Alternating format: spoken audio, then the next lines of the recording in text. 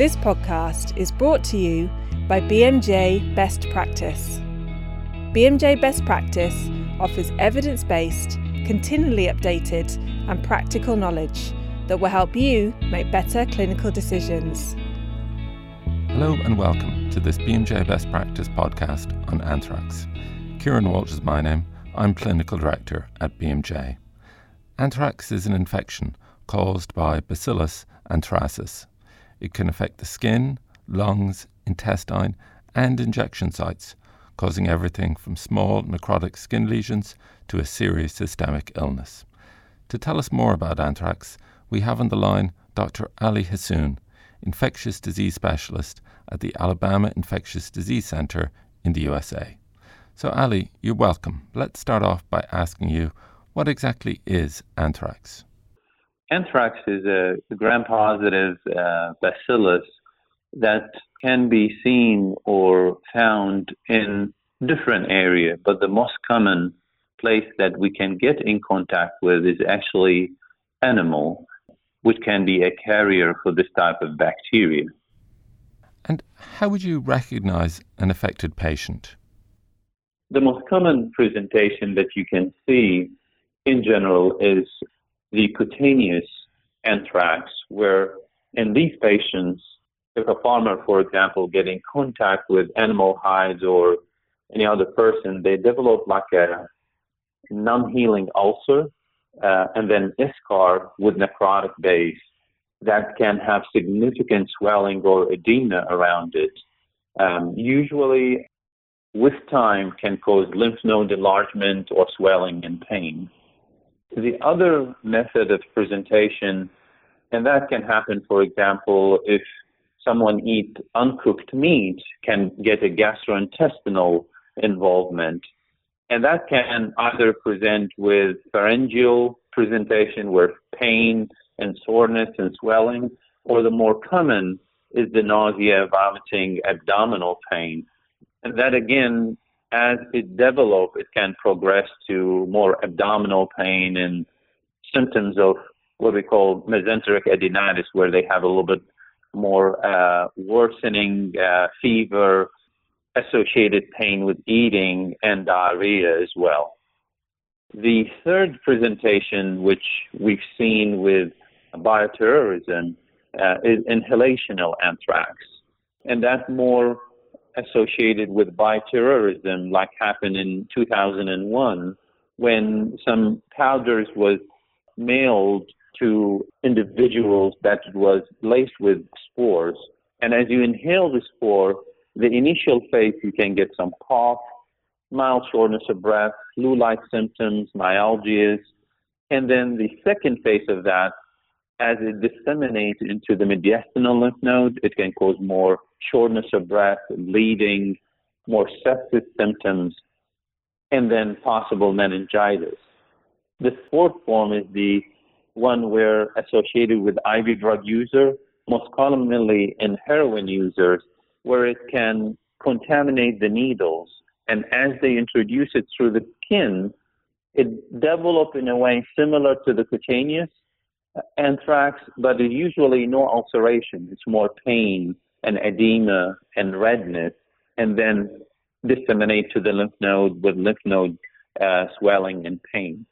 And in all these forms, if it starts disseminating, it can present as meningitis or septic picture and hypotension, and people get with organ dysfunction, for example. Okay, thank you. That's really helpful. And if you do have a patient who has been diagnosed with anthrax or suspected of having anthrax, do they need to be isolated, I wonder? In general, in infection control measures, you always need to follow the standard precautions, meaning, you wash your hands, you wear gloves. If there is any specific drainage, you need to put gowns on. In cases where there's chances of aerosols and chances of inhalation, you need to do what we call droplet isolation, meaning specific mask to reduce that chances of exposure. Can you tell us more about droplet isolation? What exactly does that mean? So in general, the droplet isolation would be really putting surgical mask when you enter the room or you will be in near contact with the patient. You really don't need a negative pressure room or specific N95 mask. It's more the regular surgical mask in there. Okay, great. Thank you. And do you need to refer patients typically, or could the generalist doctor manage them themselves? The moment you have suspicion of anthrax, you really need to be in direct contact with your local health authority or Department of Health, as well as consult with an infectious disease specialist and a microbiologist to get a faster, more rapid diagnosis, as well as management of this patient need to be as soon as possible, and try to trace if there is any other contact or if there is any other infection to contain and reduce the chances of spread to others. Okay, thank you. And is it a reportable disease?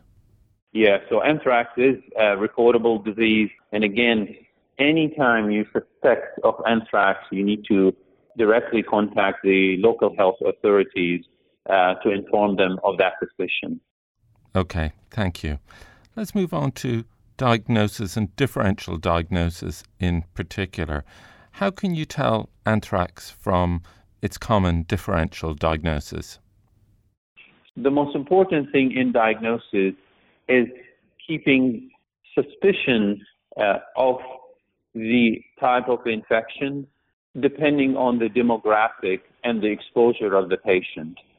It really taking a good history and good physical exam to try to think about anthrax.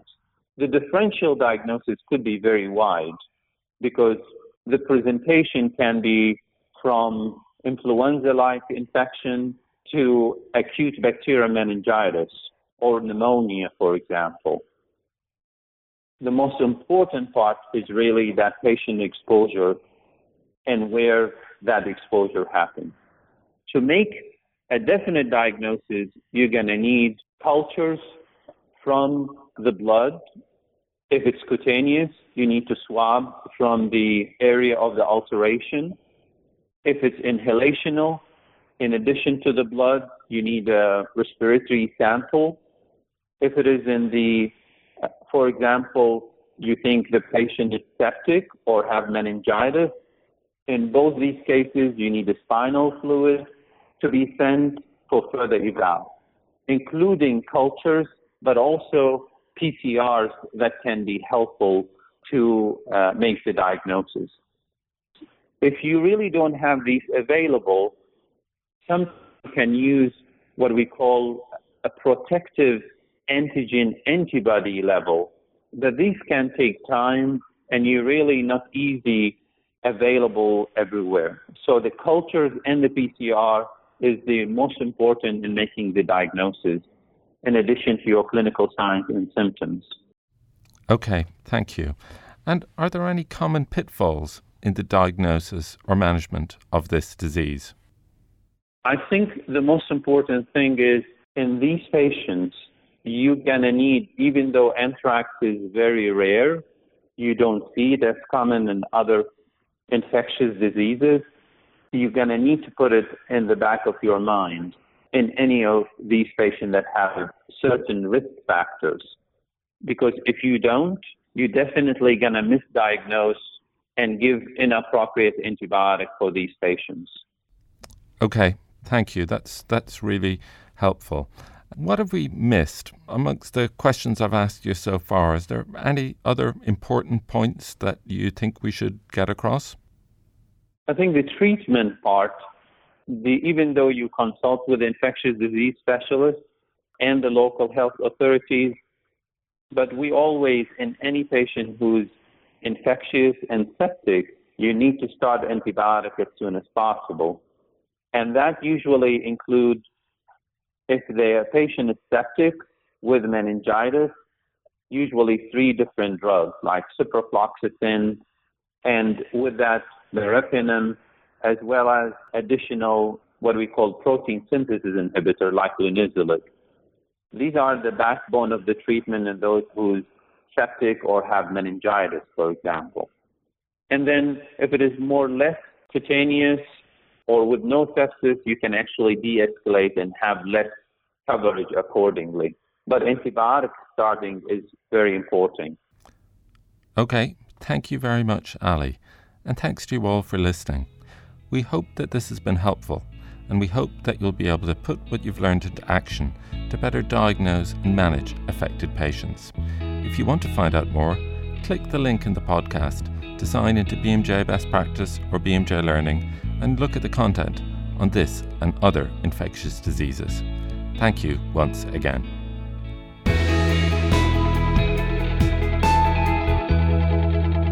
And if you enjoyed this podcast, please remember to subscribe and rate us on iTunes.